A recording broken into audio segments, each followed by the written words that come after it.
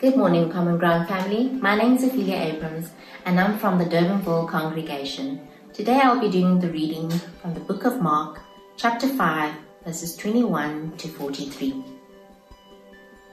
When Jesus had again crossed over by boat to the other side of the lake, a large crowd gathered around him while he was by the lake. Then one of the synagogue rulers, named Jairus, came there. Seeing Jesus, he fell at his feet and pleaded earnestly with him. "My daughter is dying. Please come and put your hands on her, so that she will be healed and live." So Jesus went with him. A large crowd followed and pressed around him, and a woman was there who had been subject to bleeding for 12 years. She had suffered a great deal under the care of many doctors and had spent all she had, yet instead of getting better, she grew worse. When she heard about Jesus, she came up behind him in the crowd and touched his cloak. Because she thought, "If I just touch his clothes, I will be healed." Immediately, her bleeding stopped, and she felt in her body that she was freed from her suffering. At once, Jesus realized that power had gone out of him. He turned around in the crowd and asked, "Who touched my clothes?" "You see, people crowding against you," his disciples answered, "and yet you can ask, 'Who touched me?'" But Jesus kept looking around to see who had done it. Then the woman, knowing what had happened to her, came and fell at his feet, and trembling with fear, she told him the whole truth. He said to her, "Daughter, your faith has healed you. Go in peace and be freed from your suffering." While Jesus was still speaking, some men came from the house of Jairus, the synagogue ruler. "Your daughter is dead," they said. "Why bother with the teacher anymore?" Ignoring what they had said, Jesus told the synagogue ruler, "Don't be afraid, just believe." He did not let anyone follow him except Peter, James, and John, the brother of James. When they came to the home of the synagogue ruler, Jesus saw a commotion with people crying and wailing loudly. He went in and said to them, "Why all this commotion and wailing?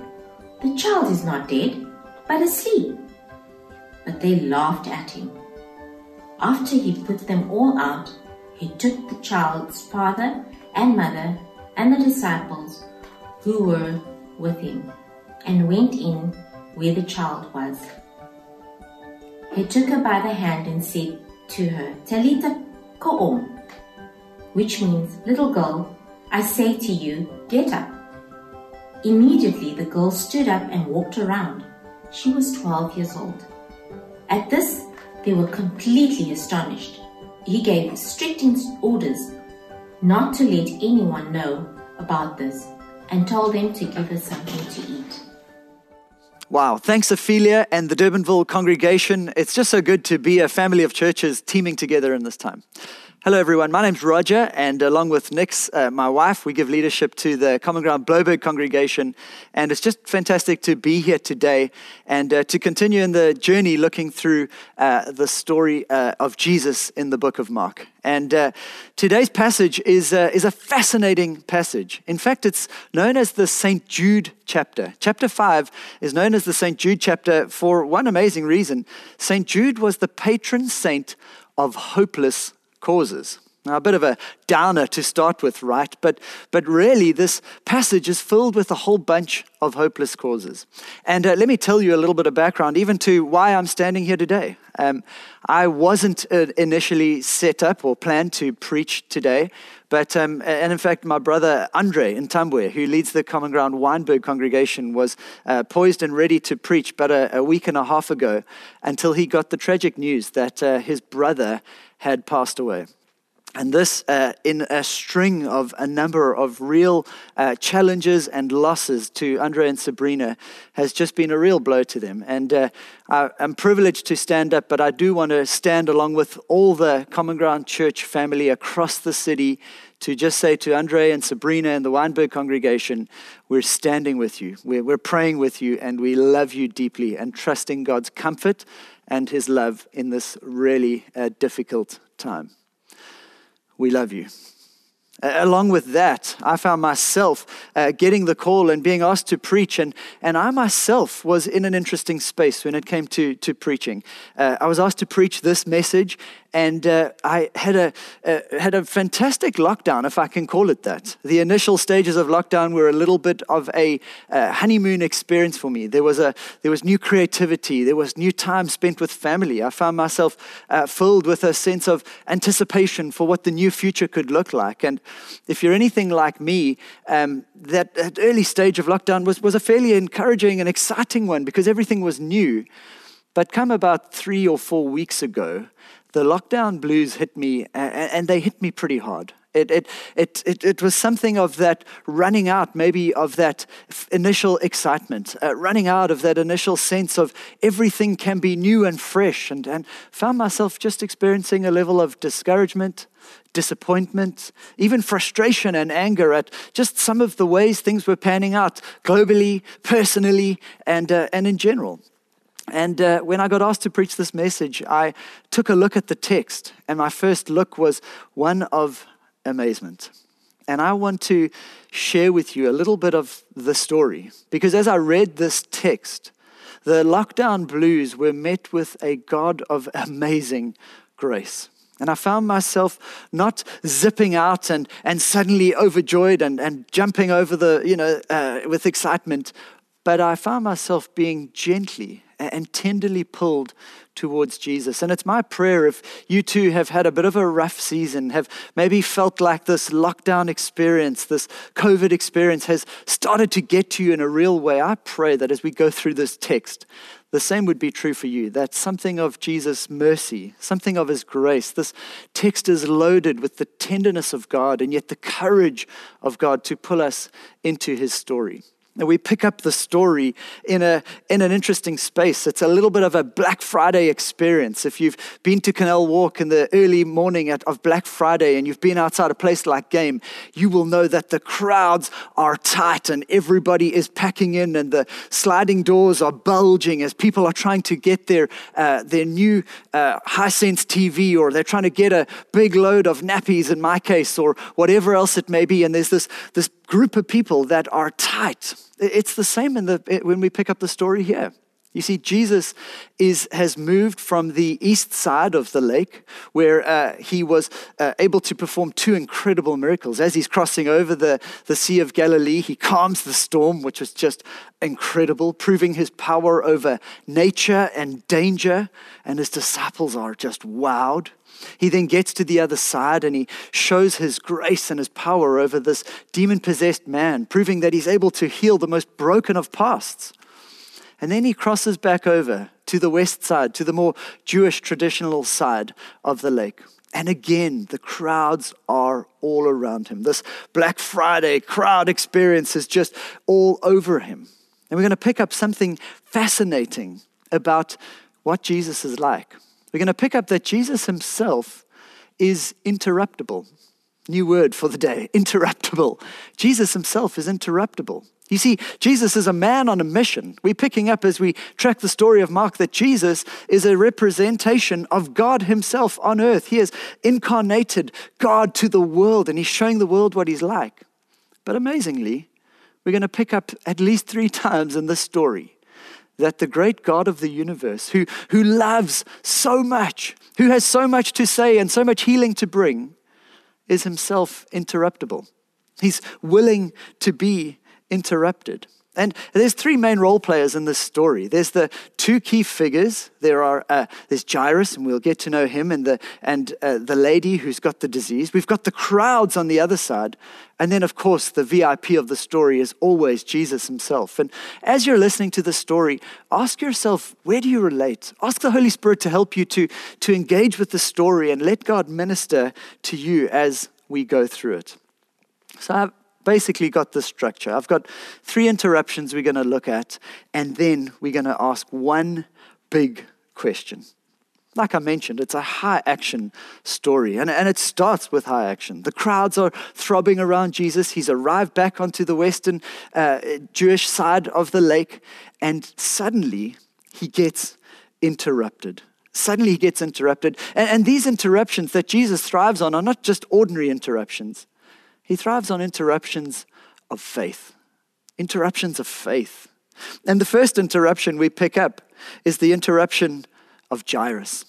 No doubt Jesus is addressing the crowd. He's speaking to them, and he's obviously giving some fantastic teachings and greetings.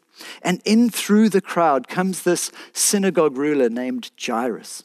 And the text says he falls at his feet. He falls at his feet, and he shows this level of desperation, and he tells the story of how his 12-year-old daughter is dying and is in desperate need of Jesus' help. And Jairus says, if you would just come and you would touch her, we know she will be healed. Notice the faith in Jairus' voice. I'm a dad of 3 daughters. I know exactly what it feels like to feel a desperation. In fact, a couple of years ago, I was sitting in a meeting in Rondebosch, and I got a call from Nikki to say our oldest daughter, Chloe, had fallen off a bar stool and had gone unconscious for a number of seconds, and she was rushing her to the hospital. Now, I could barely even think before I got out of that space, the meeting I was in, hardly even said anything to the people I was meeting with, and rushed out to go and get in the car and go to see my daughter. A father's instincts with his daughter are powerful, let me tell you that. And Jairus is expressing this. But who is Jairus? He's a synagogue ruler. A synagogue ruler is someone with high responsibility, with lots of respect. He's got an amazing reputation in his society. People look up to him. He would have been a teacher often during the Sabbath. He would have given oversight to the synagogue and some of the administration around that. And interestingly, he wasn't a full-time paid sort of priest in that time. He would have had a marketplace job. So he had respect on both sides, in the marketplace and in the sort of spiritual society. This was a man of amazing reputation. And yet he himself throws himself upon Jesus and pleads for help. He pleads for Jesus to heal him. Notice how he is willing to get over his own reputation. And amazingly, Jesus, with a crowd in front of him, says, I'll go. And they start to walk towards his house. And this crowd continues to walk with them. And they're going towards Jairus' daughter, and you can imagine it if you bring it into a modern world. You've got the extroverts who are coming up next to Jesus and trying to take selfies, and you've got the introverts who are trying to take a photo, and they're posting it on Instagram and Facebook because they've heard rumors that Jesus is a miracle worker. Some are loving this exposure to him. And yet, interestingly, there's only one at the moment who's wanting an experience of him. There's only Jairus who's calling on Jesus for an experience. And whilst they're walking, Jesus has set his mind to go and help Jairus' daughter. Another interruption happens. A second faith interruption comes Jesus' way. Let's read again this part. A large crowd followed and pressed around him. And a woman was there who had been subject to bleeding for 12 years. She had suffered a great deal under the care of many doctors and spent all she had. Yet instead of getting better, she grew worse. When she heard about Jesus, she came up behind him in the crowd and touched his cloak. Because she thought, if I just touch his clothes, I will be healed. Immediately her bleeding stopped, and she felt in her body that she was freed from her suffering. There's this lady who as Jesus is en route to Jairus' 12-year-old daughter to go heal her, it's told that she herself is in desperate need of Jesus' healing. 12 years. Notice the correlation. A 12-year-old daughter, and she's been suffering for 12 years. And she crawls and does her best to get amongst this throbbing crowd, to get as close as she can to Jesus so that she can just touch his cloak. Because she believes that if she touches his cloak, she'll be healed. Let's just consider for a moment 12 years. Hey, for many of us, and I experienced it for myself, the 3 months of lockdown, what pain many of us felt in terms of isolation. Let's get into this lady's shoes. She would have experienced 12 years of a kind of self-isolation, a kind of self-quarantine, as she herself needed to deal with the fact that she had a disease that was incurable. And in that time, there was a huge amount of suspicion and reason to keep distance from people who had diseases that were incurable. This left her feeling isolated, distanced, and no doubt deeply ashamed. What might she have been going through by way of her confidence taking a massive knock? Her sense of self-worth being absolutely at an all-time low. She would have, not only that, she had spent all her money. She was totally out of money. She had spent everything she could on trying to get some sort of physicians to help her in this difficult scenario. She was at the bottom of the barrel. She was at the end of herself, and she knew that Jesus was there and that he was her only chance. Jesus, amazingly, it starts the story we pick up. He says, "Who touched me? Who touched me?" And his disciples are obviously just dismayed. I mean, really, Jesus, what kind of a question is that? We've imagined this crowd that's around him. We can't imagine why he would ask such an absurd question. His disciples say, "Seriously? How can you ask who touched you when you're in such a massive crowd of people? Everyone's bumping into you." But Jesus actually understands something that we didn't. He physically would have felt a sense of power that came out of him to heal. And he felt that whilst many people bumped up against him, only one person had touched his clothes with faith. Only one person had approached him with faith. And he asks the question, who was it? Like a good investigator, he stops and he assesses his surroundings and he starts to ask the question, who touched me? But this wasn't an interrogation. It wasn't in anger. It was in deep love. There's this amazing sense that Jesus would not progress. He would not walk any further until he found out, who was it that came to touch me?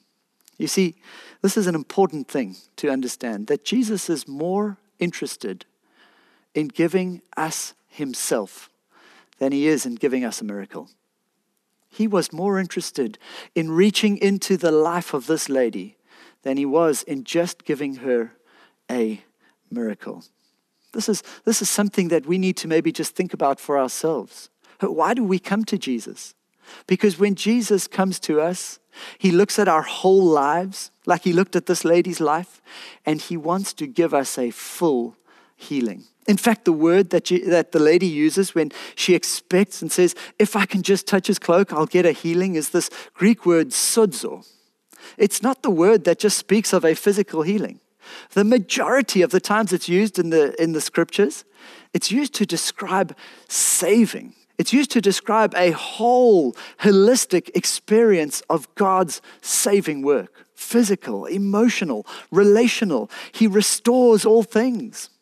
And so he looks out and tries to find this lady because he is deeply intent on wanting to bring full restoration to her. Eventually she comes trembling to him.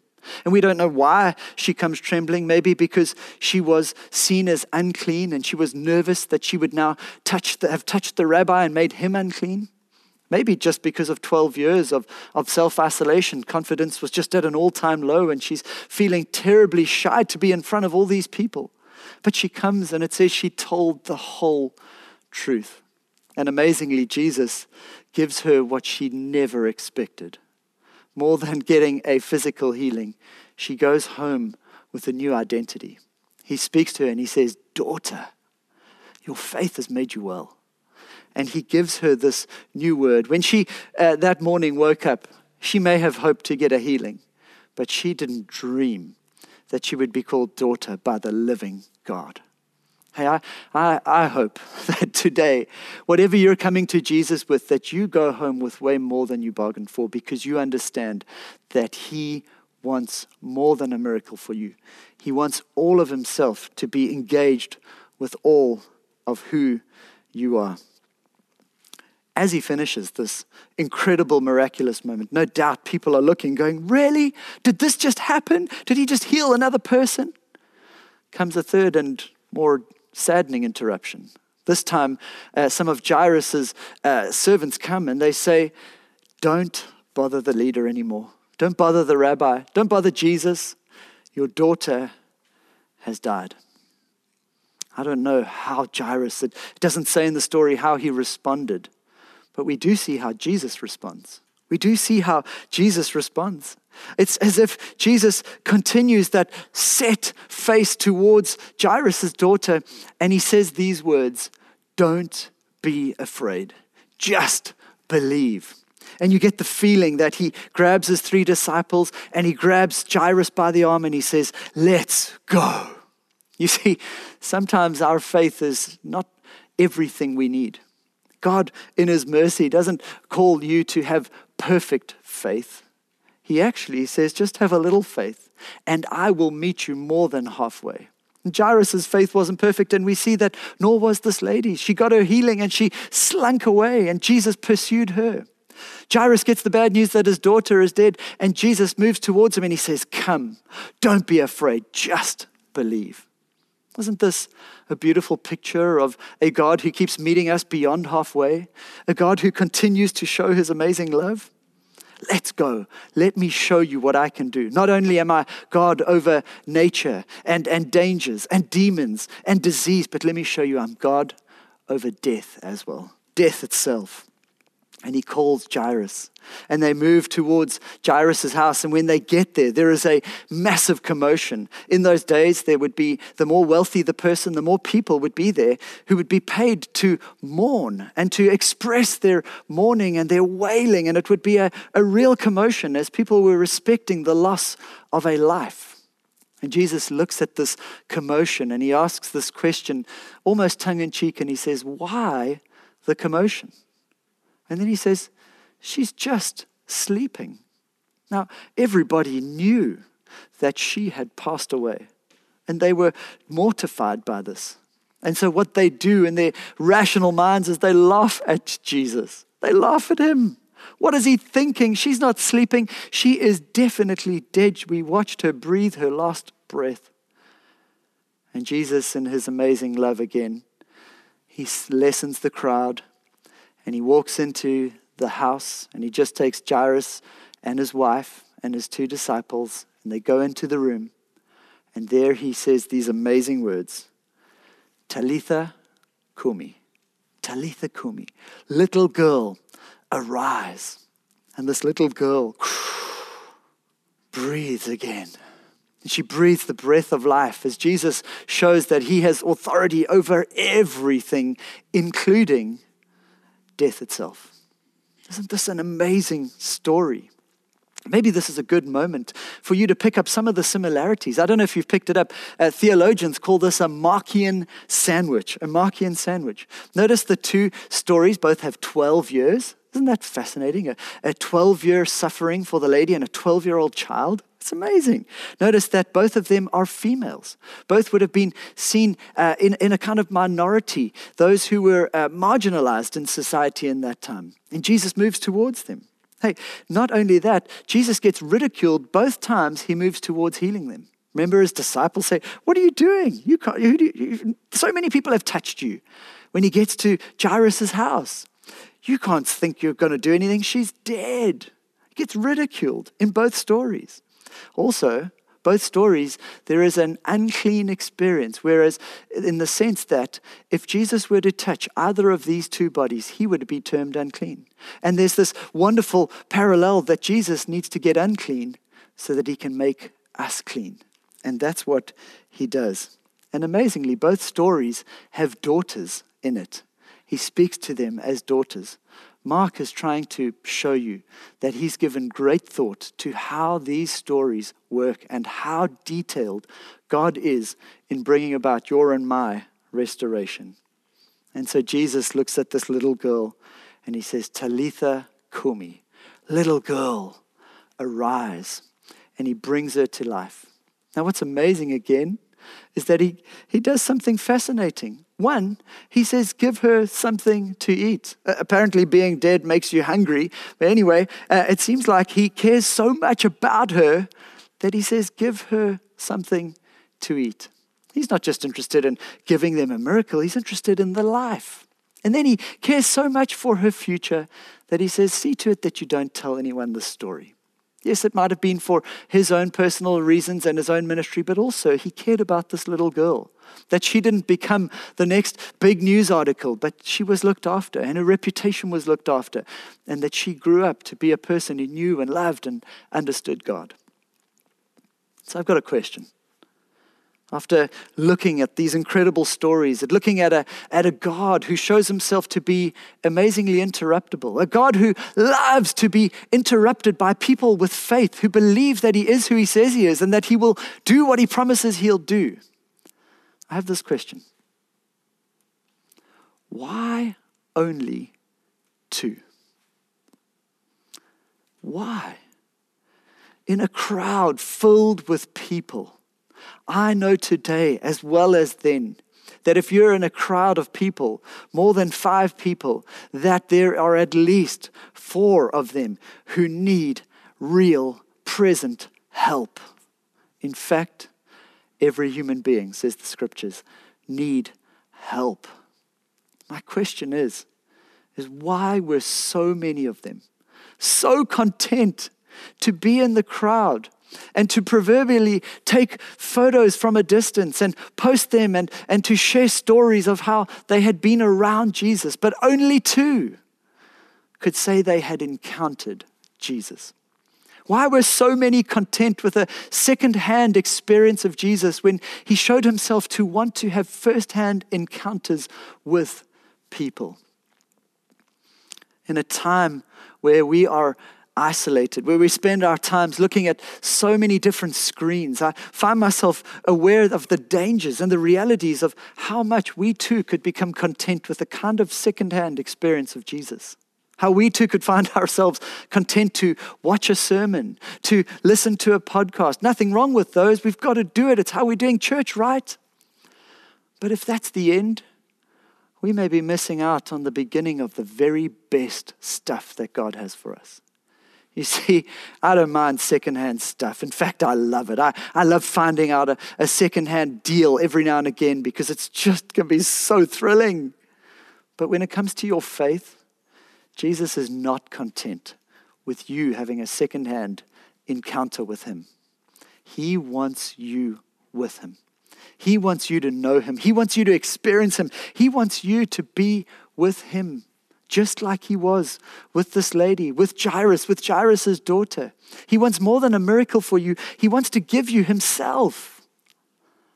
I wonder today if we are potentially at risk of being lulled into a false sense of comfort as we watch from a distance, as we share stories of associations that we are connected to, people who know or love Jesus.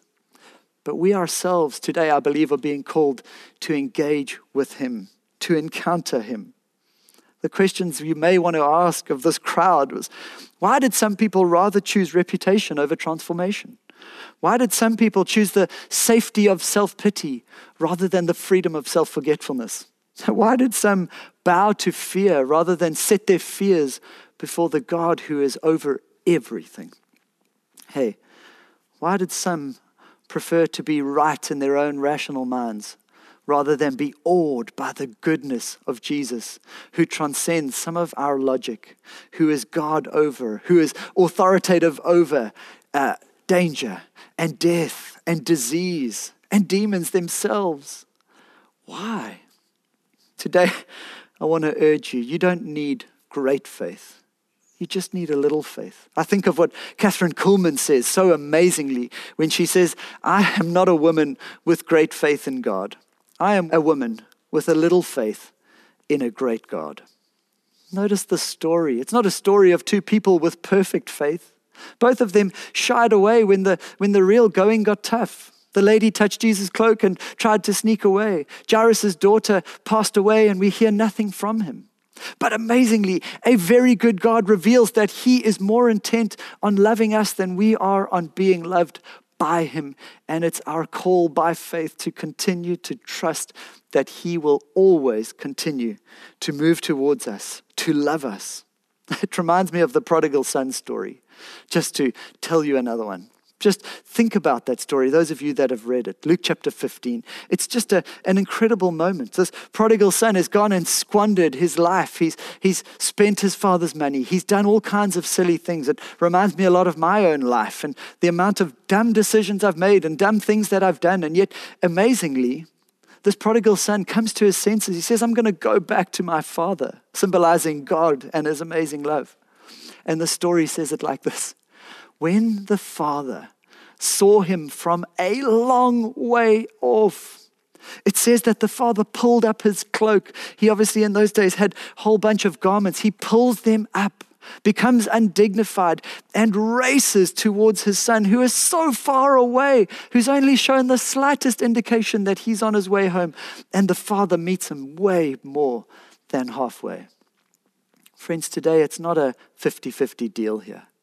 It's a case of doing our best to move through the crowd, doing our best to push through some of the distractions and the noise and all the other things that are trying to cause us to be content, to be happy with the secondhand experience of Jesus till we get to him. And we get to him by faith. The beauty of the story of Scripture is that all 7 billion of us human beings can enjoy Jesus personally and powerfully all at the same time. That's what happened. Jesus said, I'm going eventually after he had died and resurrected. And he said, I'm going to send my Holy Spirit. And now that he sent his Holy Spirit, it's not for a select few. It's for all. Whoever would want to enjoy God can come to him by faith, can enjoy his amazing love, can come to him and know that he is with us. Where are you at today? What's God calling you to? What does faith look like for you in this time? Is it potentially that you ask him for healing? I know that Jesus still heals today. He really does. I can't explain the mystery of why he heals some and doesn't heal all. But maybe today it's to call on him for physical healing. Maybe it's to just receive help. Maybe you've been going it alone, you're white-knuckling it, you're being tough, but you haven't received some of his help, or just help from others. Maybe it's about forgiving, saying you forgive somebody. It's a choice in your heart you make by faith because you know that God is the final judge of all people. Maybe it's about setting an alarm clock for tomorrow morning because more than anything else, you want to be with Jesus before you do anything or be anyone else. You want to be a person who's with God. Maybe it's about some generosity. Maybe it's about saying, sorry, I don't know what it is for you, but I do know that he's calling us today to have a first-hand faith, a first-hand encounter, a life that isn't content with second-hand, a life that isn't content to look from a distance, take a pic and say, I've seen him, because he has so much more for us. In a couple of moments, we're going to take communion and we're going to utilize this opportunity because communion really is Jesus' greatest gift to us to live by faith. And if you want to include the kids, now's a great time to maybe call them. If you're happy to take communion without the kids or there aren't kids in the home, absolutely. Stay focused and enjoy this moment.